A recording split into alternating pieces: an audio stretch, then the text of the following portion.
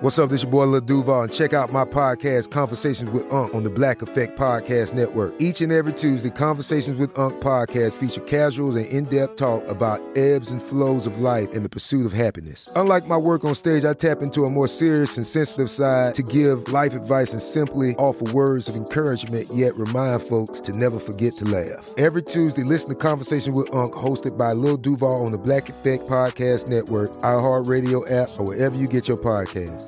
Presented by AT&T. Connecting changes everything. This episode is brought to you by Navy Federal Credit Union. At Navy Federal, it's been the mission to help the military community for over 90 years. And not just help them, but do everything to make sure they not only grow, but flourish. That's why Navy Federal Credit Union has all kinds of great savings and investment options like share certificates with sky-high rates. So don't hesitate. Start growing your finances today with a variety of savings and investment options. Navy Federal Credit Union. Our members are the mission. Savings products insured by NCUA. Investment products are not insured, not obligations of Navy Federal and may lose value. Are you still searching for your perfect place to call home? Well, now is the time to buy at Fisher Homes. If you're looking to move in before the end of 2024, May could be your last opportunity to start building your dream home and close before the year's end. If you're hoping to move in even sooner, Fisher Homes also has homes that are move-in ready and waiting for you, where you can start enjoying the benefits of homeownership even faster. Schedule your personal tour with a new home advisor today at FisherHomes.com and make this spring the season you find your perfect home sweet home. When you have health insurance, it's easy to forget about your out-of-pocket costs. That can be a lot of money. But are your bills accurate? It's estimated over 50% of medical bills contain errors. HealthLock can help. HealthLock technology securely connects with your insurance and flags any overbilling, wrong codes, and fraud. You can even have HealthLock work on your behalf to get money back from select past bills. To date, HealthLock has helped its members save over $130 million. To save, visit healthlock.com today. When you buy Kroger brand products, you feel like you're winning. That's because they offer proven quality at lower than low prices. In fact, we guarantee that you and your family will love how Kroger brand products taste, or you get your money back. So next time you're shopping for the family, look for delicious Kroger brand products, because they'll make you all feel like you're winning. Shop now, in-store, or online. Kroger, fresh for everyone. Brought to you by Toyota. Let's go places. Welcome to Forward Thinking. Hey there, and welcome to Forward Thinking, the podcast that looks at the future and says, but my eyes are like a telescope.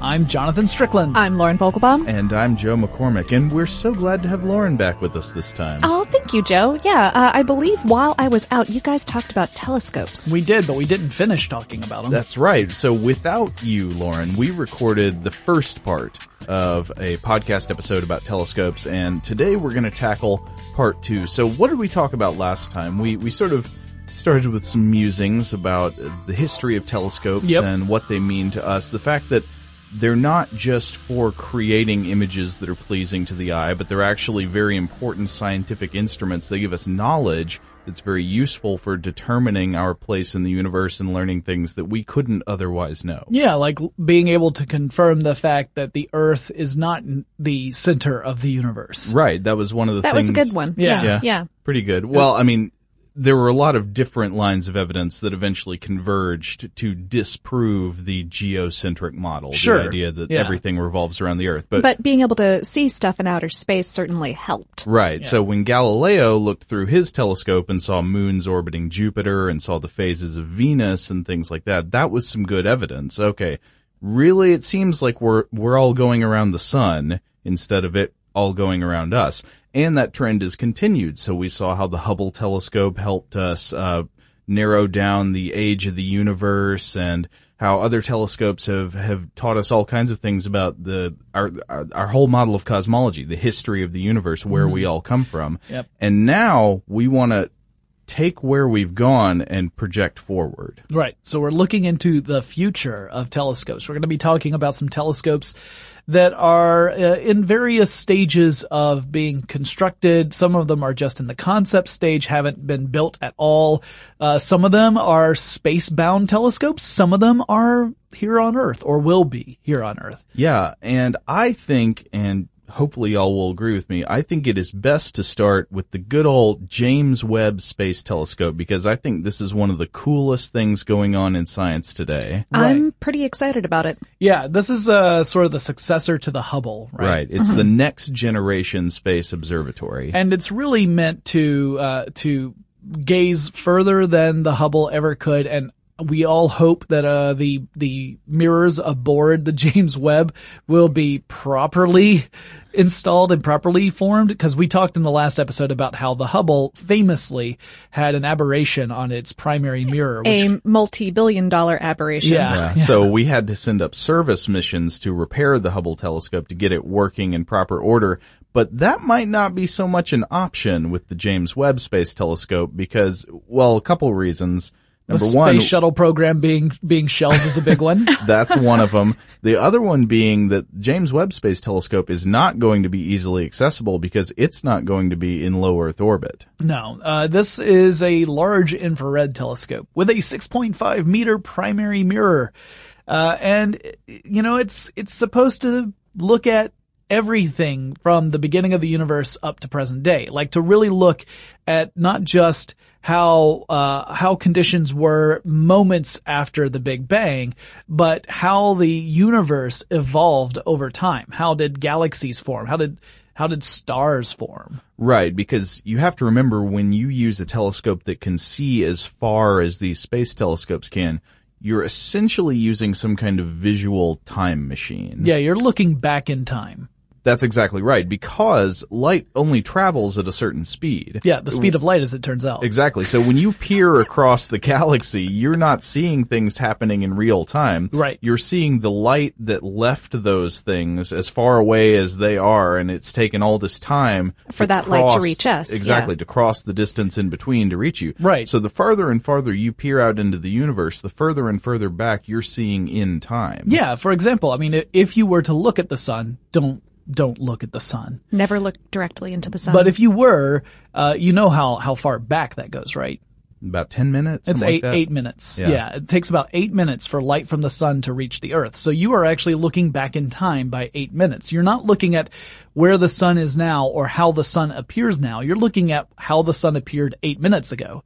So same sort of idea, except you just extend it. And the further out you go, the further back in time you're looking. Yeah. So the Hubble has been able to show us some really amazing ancient stuff, like early galaxies in the ultra-deep field. This stuff's really exciting. The James Webb Space Telescope is going to let us see even further back. Right, and it's the design is really neat. The primary mirror actually is segmented and can fold up. It's hexagonal segments. So the cool thing about it is that it can be folded for launch, because obviously this is a very delicate instrument. And launch, I don't know if you guys know this, but if you were to strap a lot of rocket fuel to your bottom and then push yourself up into space by lighting said rocket fuel, it's a bit of a bumpy ride. It's pretty hardcore. It's the most metal of all launches. It is. It makes even astronauts puke. Yes. Astronauts are the best people at not puking. Like, of all the people in a not puking contest, they would be at the top. They'd be the winners. So in the puking spectrum, they are trained. They are close to zero puke. Right. They're the least pukey, but sometimes even they puke. Whereas babies would be way on the other end of that spectrum. Right. Yeah, they'd be high puking coefficient. Possibly only exceeded by the young girl in The Exorcist. But anyway, that's not her fault. She's possessed. I didn't say it was her fault. I was merely saying. Okay. But at any rate, it is a very bumpy ride, and telescopes, of course, the mirrors, the huge mirrors that we use to create gigantic reflecting telescopes, optical and infrared, like the James Webb is going to be, are very delicate. Yes, and the James Webb telescope will have 4 instruments aboard it: the near-infrared camera, or NIRCam, the near-infrared spectrograph, or NIRSpec, the mid-infrared instrument, MIRI, And then finally, the Fine Guidance Sensor / Near Infrared Imager and Slitless Spectrograph, or FIGUS NIRIS. Yeah, that one does not go into acronym form very easily. Nearest. I don't know. He was one of my favorite Roman emperors. Figus Nearest, yeah. Didn't he play fiddle while Rome just sweltered a little bit? While the fig tree burned. Yeah. Well, So what ranges of light is this thing going to be detecting? from 0.6 to 28 micrometers in wavelength. So 0.6, by the way. What does that mean? Those are just some numbers. So a micrometer is essentially 1,000 nanometers. Yeah. Right. So if you look at the spectrum of light and you look at the different wavelengths, and you look at 600 nanometers, that would be 0.6 micrometers. That's how far down in the visible spectrum this will be able to look, and that's somewhere in the orange/red area. Mm-hmm. So you think of your Roy G. Biv. Your longer wavelengths are on the Roy side. So it's not going to be able to see anything from yellow on. Okay. But red and orange it will be able to look at, as well as infrared. And keep in mind, we mentioned this in our previous episode when we talked about infrared telescopes.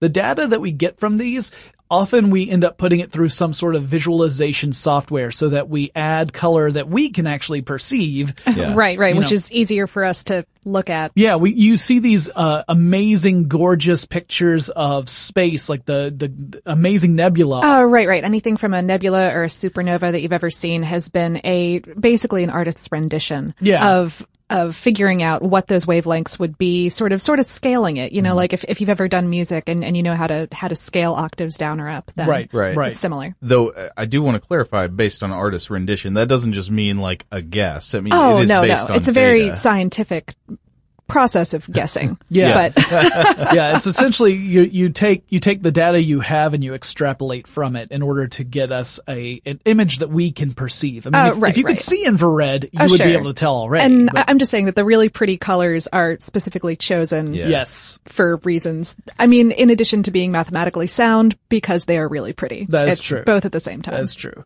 Yeah, so we mentioned it's going to be looking at some of the earliest things in the universe. What does this really mean? So we're saying it's peering beyond where the Hubble's seen, beyond the ultra-deep field, way, way back in time, into, I guess, beyond the first billion years of the universe's existence, right? Way into the past. Right. What's it going to see? So you kind of need to know a little bit about the Big Bang Theory for this to make sense. But for a good long while, compared to what the time scale that we humans are used to, I mean, it's a blink of an eye in the galactic time scale, but a good long while, energy and matter were all kind of one thing. It was the universe was extremely dense, so dense that light could not pass through it.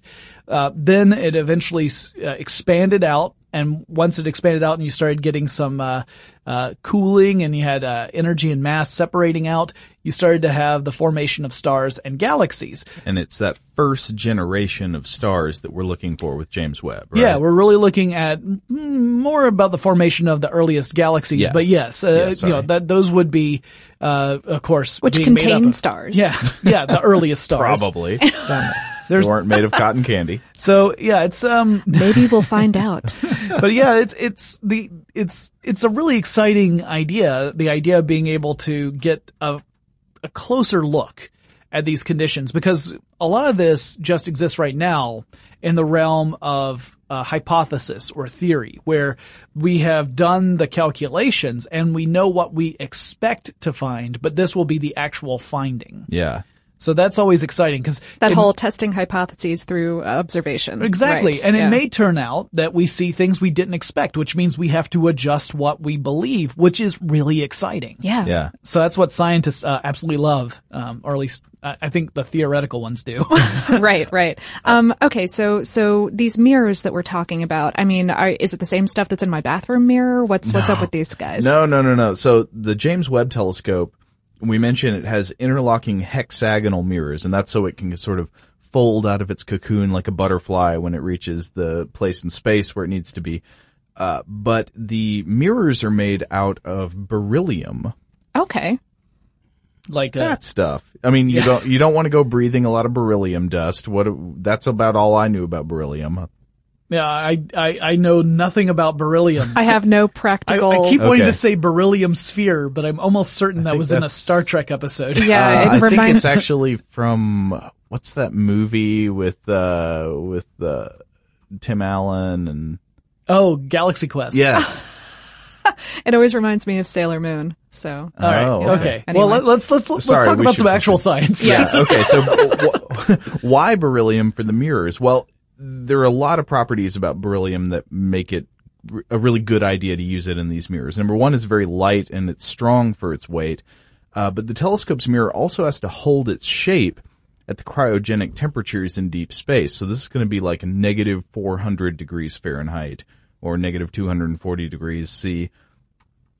At these extreme temperatures, most materials are going to contract or change their volume. Which is bad news if you're talking about something that is going to allow you to get a look at a distant universe. If the shape changes, then clearly that was like one of the issues with the Hubble. It wasn't that the mirror's shape changed, but because of that aberration, we didn't get those clear pictures we were expecting. Yeah. And if you don't remember from last episode, the fraction by which it was off was like some sliver of a human hair's width. Yeah, and yet it was 10 off. times beyond the accepted range of error. So we're talking about an incredibly thin margin of error here. Yeah, creating these telescopes requires some really precision engineering. Yeah. So if the stuff deforms, that would be bad, but beryllium wouldn't do that? Well, it will deform because pretty much all materials will. But beryllium holds up pretty well comparatively.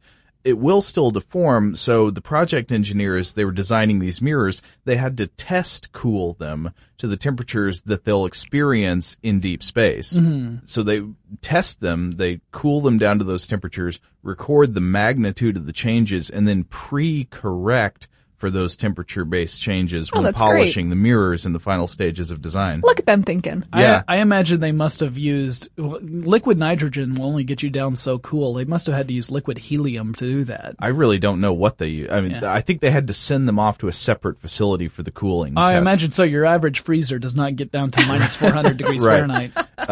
So anyway, what I'm trying to convey is that getting something like this to work is a marvel of modern science. It is a lot of work.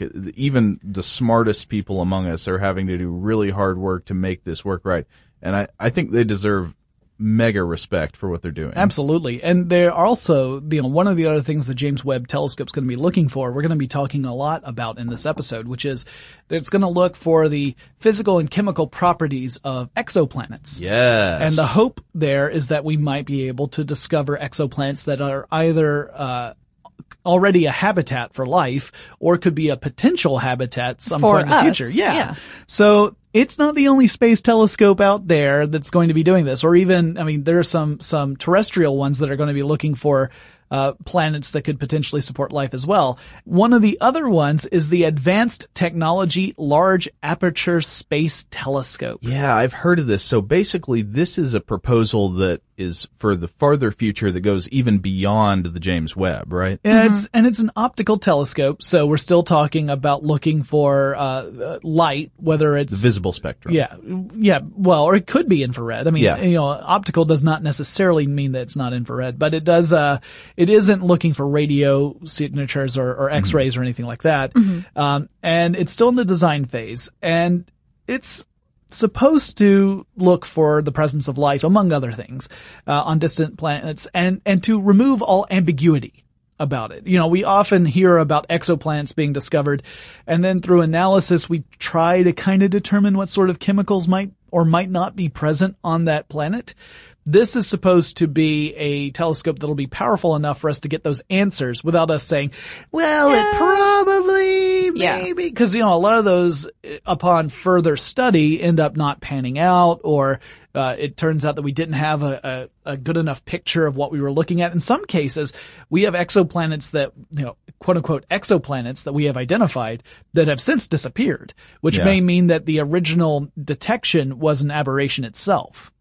So this is really meant to it's take hard all to that draw away. Complex conclusions based on very limited data. Exactly. And it really does hammer home the fact that we have to be careful about these kind of conclusions. And for those of us in this room, we have to be careful when we're reporting upon it to make sure that we add that critical thinking layer and say, this is what it appears to be, but keep in mind that until we have further observations, we cannot be sure. Mm-hmm. So that's just me trying to remind myself to to practice good journalistic skills. Yeah. So the acronym here is At Last, which just makes me think of Ella Fitzgerald songs. But but in fact, that's all it's going to be playing deep in space.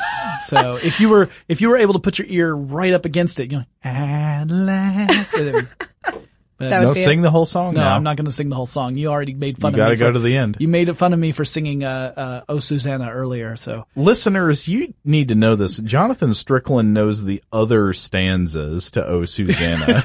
He knows the ones beyond the first. Not only is he a terrific podcaster, what you're telling them is that I know the verses, not just the chorus. Yeah, that might be right. Anyway, that's beside the point. Let's talk about telescopes. Okay, well, all right. So what's the deal with At Last? Well, it's another NASA project. It's through the Space Telescope Science Institute, which also it did run the Hubble program, and it's running the James Webb Space Telescope program as well.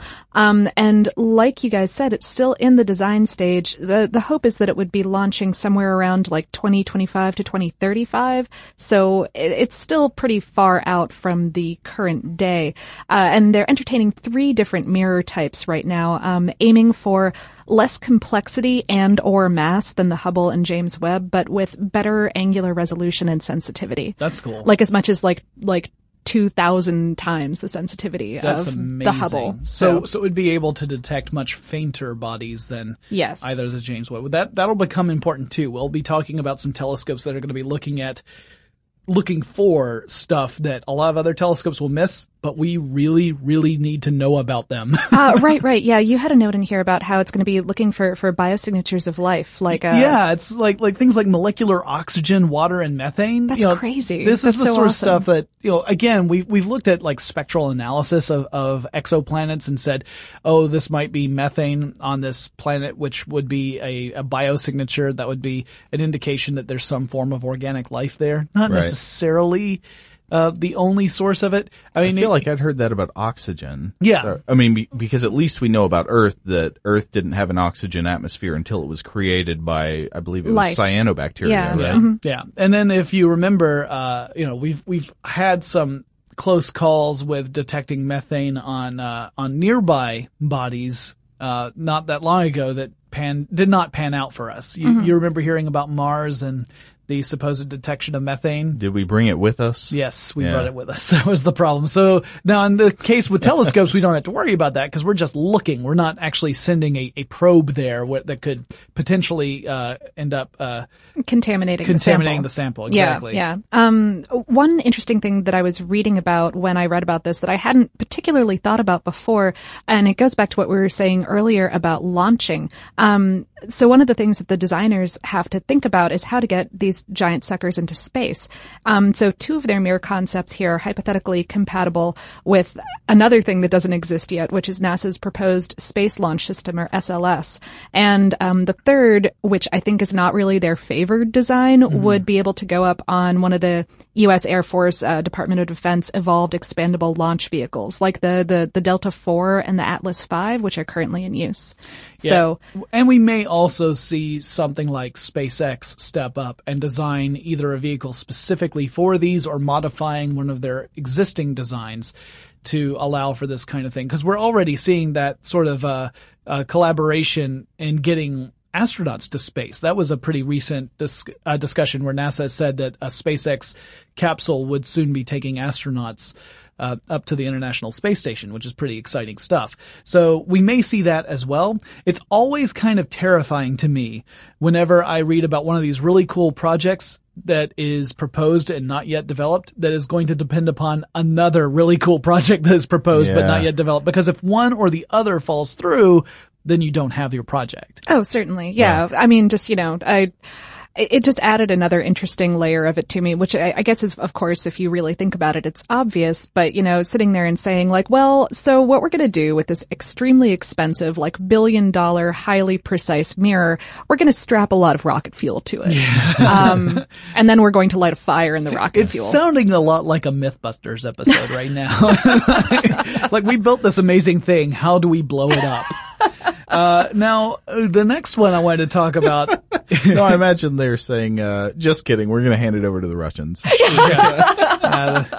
old Soyuz. The Transiting Exoplanet Survey Satellite, or TESS.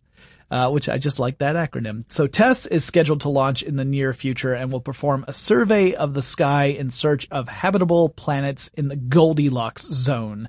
So that's in that zone of orbits that we believe would be conducive to supporting life based upon what we know from our sample size of one planet that has life on it that we know of. And then also just looking for exoplanets in general. So it will cover 400 times more area than the Kepler 37b telescope, which also is known for looking for exoplanets. Okay, so this is sort of an exoplanet hunter that's designed to cast a wide net. Yes. Yeah, to really, cause, we have ideas of how many exoplanets must be out there based upon the information we've discovered from the ones we've seen, right? Yeah, we right now the extrapolate guess that. is a lot. Yeah, like tons of them. And this would help us either verify that or refute that. And both of those would be important. So, oh, yeah. Exciting either way. Yep. And then we have the European Extremely Large Telescope. I added that because I love that name. That's the European Extremely Large Telescope. It sounds like something out of Douglas Adams, doesn't it? It makes the European Large. It totally does. The European Large Telescope has got terrible envy of the Extremely Large Telescope. Well, even the very inadequate. The European Very Large Telescope has got to feel a little threatened. It's kind of feeling a little bummed. Well, right now it's still doing pretty well because this is one that hasn't been built yet. No, this isn't. No, after this comes the European Hilariously Large Telescope. The Ludicrously Large Telescope, yeah. When you notice that the Earth's orbit has been slightly altered due to the presence of the telescope there. Well, this is actually an Earth-based telescope, right? Yeah. Which, while they suffer some disadvantages compared to space telescopes. Obviously, they have to deal with the atmosphere and things like that, but they also have advantages in that they're right here and we can work on them. Yeah. And they're easier to build and get in place. Right. We don't have to worry about space junk. Yeah. Encountering one. We don't, and if something does go wrong, like you say, we could have maintenance and repair there immediately as opposed to, well, now we have to plan a mission. We have to train people. We have to get them up into space and then we have to figure out how to get them back down safely. I mean, anytime you're talking about any kind of space mission that's a maintenance issue, it's a huge endeavor. And of course it costs millions and millions of dollars, not so much if you're doing a maintenance, here on Earth. I mean, I'm sure that's probably still pretty expensive, but comparatively. Exactly. Yeah. In the grand scheme of things. But tell me about this one, Jonathan. So it's optical and near infrared. So we're talking visible light to near infrared. And it'll have a 39-meter main mirror. That's big. So the largest telescope in the world right now, we talked about it in the last episode, is the Gran Telescopio Canarias in Spain on the Canary Islands. And it has a 10.4 meter mirror. So this one will be a 39 meter mirror. So that's like almost 4 times. Yeah, it's enormous. So it'll be searching for Earth-like planets in the habitable zones, just like we were talking about with TESS, except it'll be doing it here on Earth. And it'll also be looking for it'll also be doing other projects in astronomy and cosmology, including a search into the universe's past. So very similar to what we had talked about with the James Webb. Yeah. And it's going to be at the, let's see if I can get this, Cerro Armazones, a mountain in Chile. Is that Caro or Cerro? I would think it was Cerro. It could be. It could be. My Latin languages are terrible. I'm more of a Germanic kind of guy. So, it'll be a lot of hilarity with me trying to, hey, I'm just saying, that's my no, I know your linguistic old English. background. Let's go. So another enormous telescope planned for Chile is the Giant Magellan Telescope, which is going to have a 24.5 meter primary mirror. Although that mirror is actually going to be made up of 7 8.4 meter diameter segments. So it's another segmented mirror that collectively acts as one primary mirror. Mm-hmm. And while we're in Chile, how about we visit the Large Synoptic Survey Telescope? That's do let's. Yeah, because it's going to be awesome. It's got a 3.2 gigapixel camera. Whoa. Forget your megapixels. I don't even understand what that means, but okay. Yeah, well, I mean, I do, but that's just that's beyond my personal conception of, yes, okay. This camera is going to scan the entire sky twice a week in panoramic shots. So you're going to get the entire view of the night sky from this perspective in Chile twice a week. And it's going to help us make a really detailed sky map, which could potentially lead to billions of discoveries of new bodies from stars to asteroids. And according to one researcher who works on the project, it will be the first time that astronomers have cataloged more objects than there are living people on Earth. Wow. So, very exciting. Also, being able to detect those asteroids, very important, just as I was kind of alluding to that earlier in the podcast. But one of the things that a lot of people have brought to our attention is that, asteroids have a potential of colliding with Earth. We've heard about this kind of thing several times over the last few years.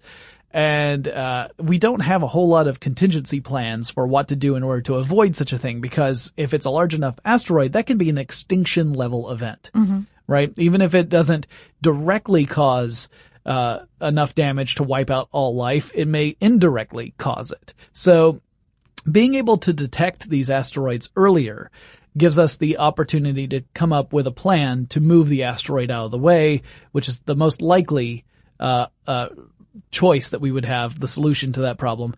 Less likely would be sending up Bruce Willis to blow it up with like a nuclear bomb, because that probably wouldn't do us any good. No. I mean, we could try. Well, I would hate to lose Bruce Willis. Yeah, well, I don't know. Have you seen the last two Die Hard movies? Oh, no. I mean, I'm just this. saying. So, although those, I can't really blame Bruce Willis for those. Speaking of Bruce Willis, let's talk about biceps. Yeah, we talked about Bicep 2 in our last episode, and Lauren and I talked about Bicep 2 quite a bit when we did our update. Super brief refresher. What is Bicep 2 and what does it do? It looks for the cosmic microwave background radiation. It's specifically looking for polarization to give an indication for the presence of gravitational waves, which would in turn be a support for the inflation model of the Big Bang Theory. Lauren and I talked about how some of the findings that came out of an announcement that we heard back in March from the Bicep team have since been not disproven, but certainly called into question due to the amount of space dust which might have been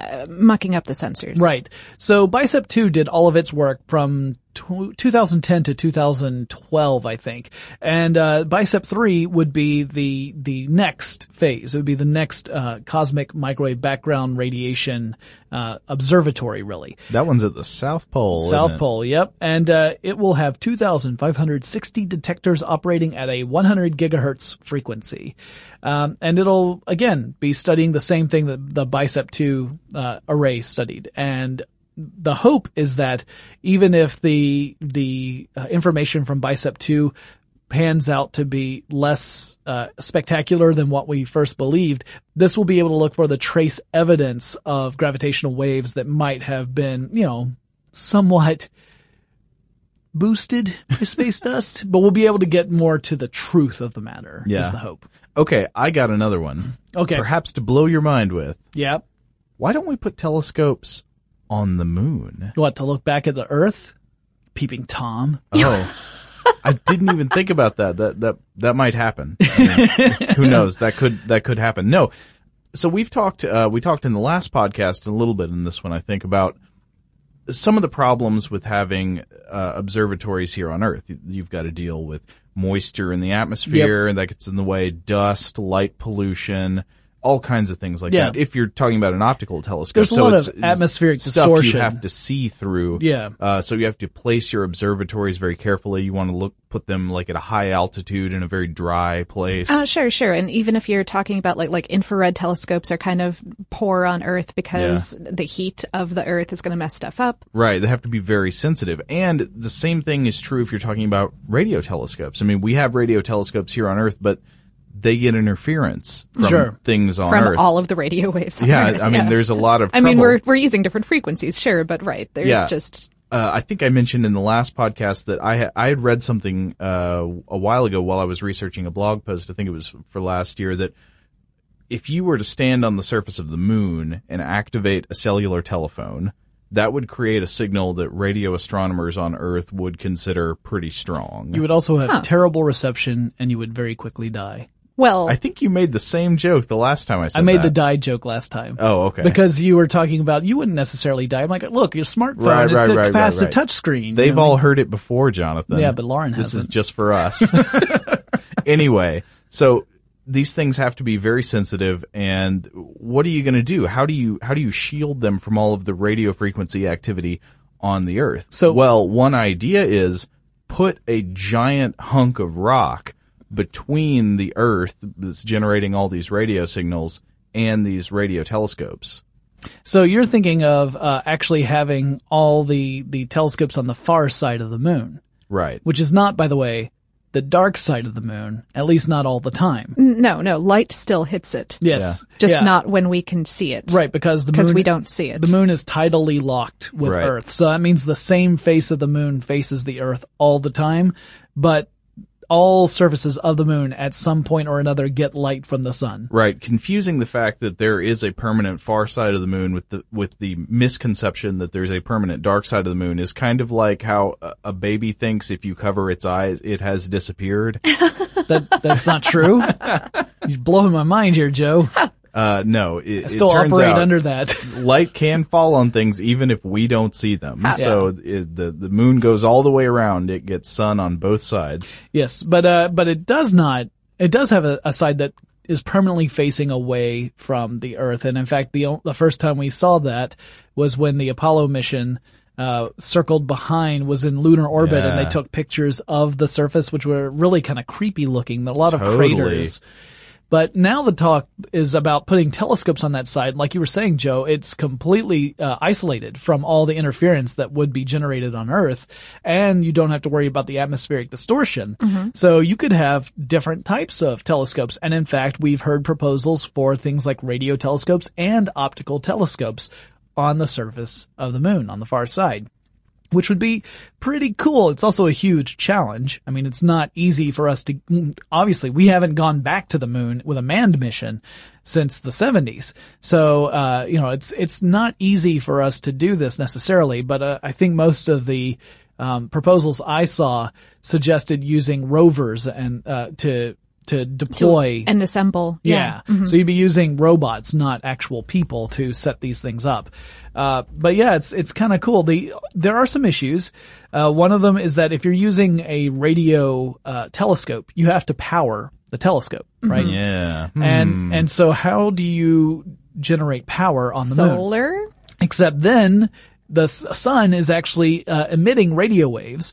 So the only time you would be able to use the telescope is when you're getting the most interference. So what you would need is some form of power source. If you had some kind of battery packs or something, then you could charge when it's not in use and use the telescope when it's. That's a possibility. There's that. The other one that I remember reading was proposed, I think it was earlier this year, was the idea that you could make this base near the south pole of the moon. And so mounting solar arrays on the peaks of the south pole of the moon, they would constantly receive sunlight in all directions. And then having something down in a crater, perhaps, where it wouldn't be. Yeah, just so slightly off to the other side where they're shielded from the sun is where you would have your telescope array. Yeah. I've also heard of using nuclear pellets to power these, essentially the same way that a lot of our Curiosity rover. Yeah. I think we should get a lot of nuclear power on the moon. Yeah. I mean, just in general. I mean, even if we're not really using it, I think that the more nuclear waste stations we can have up there, the better. If nothing else, it's going to provide the fodder for numerous James Bond films down the road, which is really what we're all aiming for here at Forward Thinking. Okay, speaking of kind of James Bond sounding concepts, this next one sounds so much like science fiction to me, and it's a real thing that's happening, and I adore it so much. So there's a concept for a lunar liquid mirror telescope, and we don't have one of these on the moon yet, but some do exist on Earth. And the idea is to use a reflective liquid like mercury in a rotating dish instead of a traditional, solid aluminized glass mirror. Okay. And so the rotation of the dish, if it's done, very precisely, will place gravitational and inertial forces on the liquid that lets it form this uniform, perfect parabolic shape for reflection that's also self-correcting, so you wouldn't get any of that Hubble-esque trouble with imperfect mirrors that cost billions to replace. And like I said, there are a few on Earth. The biggest is the Large Zenith Telescope, which is in British Columbia in Canada. It's almost 20 feet across.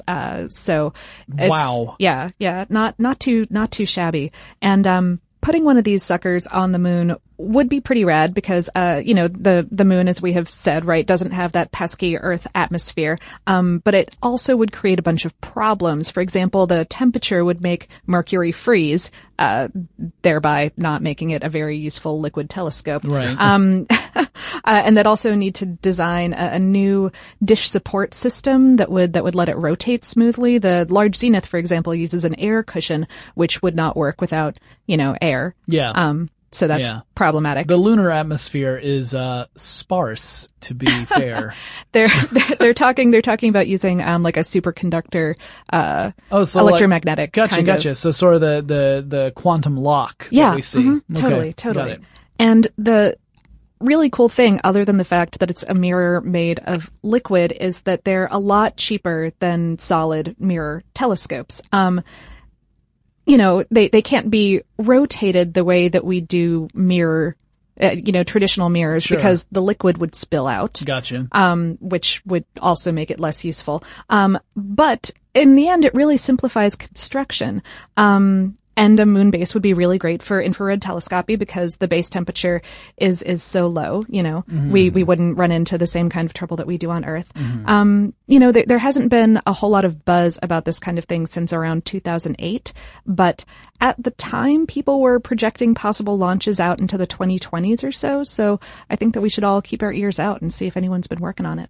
That's really cool. Yeah. I wonder if the idea of having telescopes on the moon is one of those that might not be self-justifying, but if we ever were to create a colony at one of the poles of the moon, it would be sort of a logical extension of that. Yeah. I mean, and there's a lot of focus to use the moon as sort of the proving grounds for deeper explorations into space, particularly a manned mission to Mars. I mean, NASA's current proposed approach involves asteroids and the moon as sort of a stepping stone to get to Mars. Yeah. So it totally makes sense. And they're also talking about using the polar regions of the moon for this one. Yeah. Because that's, I think, basically just the best place to put this kind of stuff. So. But now, guys, I want to take a look at the future and ask a question about the limits of telescope technology. So you're going to look through a telescope at the future of telescopes to see the limit of telescopes. No, when you look through a telescope, you're looking at the past. That's true. The further back you look, the further back you look. Actually, I'm going to look backwards through a telescope at the future. Hey, now okay. It all makes sense. All right. Okay, so I want to know what constrains the upper limit of telescope resolution, because we can see a certain distance out. I mean, telescopes obviously have better resolution than they used to, but what if we want to see the kinds of things that are just absolutely beyond the limits of what we can see today? What if we want to be able to directly image the surface of planets in solar systems halfway across the galaxy? What prevents us from doing that? Do we just need really big lenses? Yeah, that's the question. Basically, I wanted to know, is it a hard limit imposed by physics? Is it just something that you just can't do that?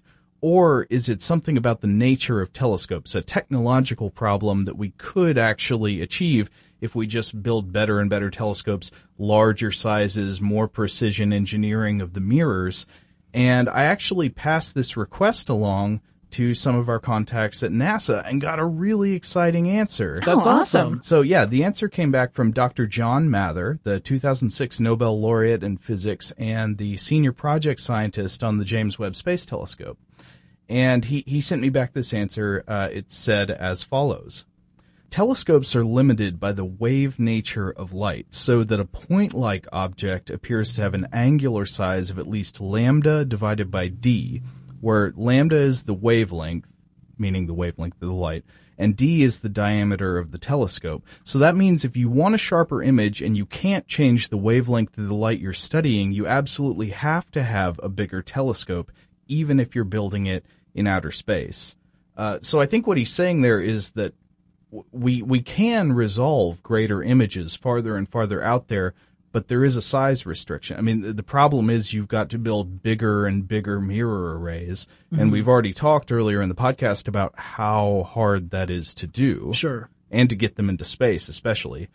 Dr. Mathers says, but here on the ground we have another problem. The atmosphere we love to breathe is always changing and making the images we see in the telescope dance around. With tremendous effort, we can build equipment to compensate for that. It's called adaptive optics, and it can work quite well, but we still need a bigger telescope if we want to get a sharper image. Interesting. So really the limit is size. Gotcha. Well, size and whatever light you're using to study. So exactly right. So there is a physics limit, yeah, but it's not a physics limit on the resolution that we can see ultimately. It's a physics limit that constrains what we can see based on the size of the telescope. Yeah, based on what we can build or have built so far, rather. Interesting. Yeah. So that's really cool. I'm glad that you were able to get that answer. That's awesome. Yeah. So big thanks to Dr. Mather, and also thanks to Maggie Mazzetti at NASA for putting us in touch with him. That was a really interesting thing to learn. Yeah. I feel like we could probably say this every episode, but thanks, NASA. Yep, I agree. We can say that, and now we will. 1, 2, 3. Thanks, NASA. Well, and thank you guys. You listeners out there who are listening to our show, I hope that you really enjoyed this episode. Remember, you can get in touch with us and let us know what topics you would like us to cover in the future about the future. Let us know on Twitter or Google Plus or Facebook. We have the handle FW Thinking over at Twitter and Google Plus. Just search FW Thinking at Facebook. It'll pop right up. And let us know what you think. We want to hear from you. And you'll hear from us again really soon. For more on this topic and the future of technology, visit forwardthinking.com.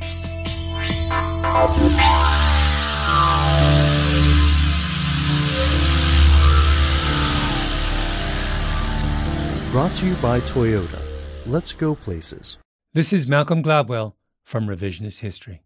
eBay Motors is here for the ride. With some elbow grease, fresh installs, and a whole lot of love, you transformed 100,000 miles and a body full of rust into a drive that's all your own.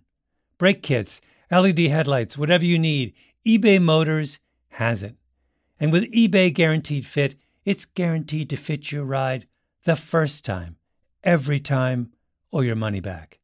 Plus, at these prices, you're burning rubber, not cash. Keep your ride or die alive at ebaymotors.com. Eligible items only. Exclusions apply. Are you still searching for your perfect place to call home? Well, now is the time to buy at Fisher Homes. If you're looking to move in before the end of 2024, May could be your last opportunity to start building your dream home and close before the year's end. If you're hoping to move in even sooner, Fisher Homes also has homes that are move-in ready and waiting for you, where you can start enjoying the benefits of homeownership even faster. Schedule your personal tour with a new home advisor today at FisherHomes.com and make this spring the season you find your perfect home sweet home. Open a limited-time 11-month certificate at Kemba Financial Credit Union. At 5.25% APY, it's more than triple the national average, plus it's a safe and secure way to grow your money. Visit your local branch or kemba.org/cd for details. Offer expires May 31st, 2024. APY equals annual percentage yield. Restrictions apply. $500 minimum and $250,000 maximum deposit. Advantage status required. Comparison based on bank rate average. Federally insured by NCUA. This is it. We've got an Amex Platinum Pro on our hands, ladies and gentlemen. We haven't seen anyone relax like this before in the Centurion Lounge. Is he connecting to complimentary Wi-Fi? Oh, my! Look at that! He is!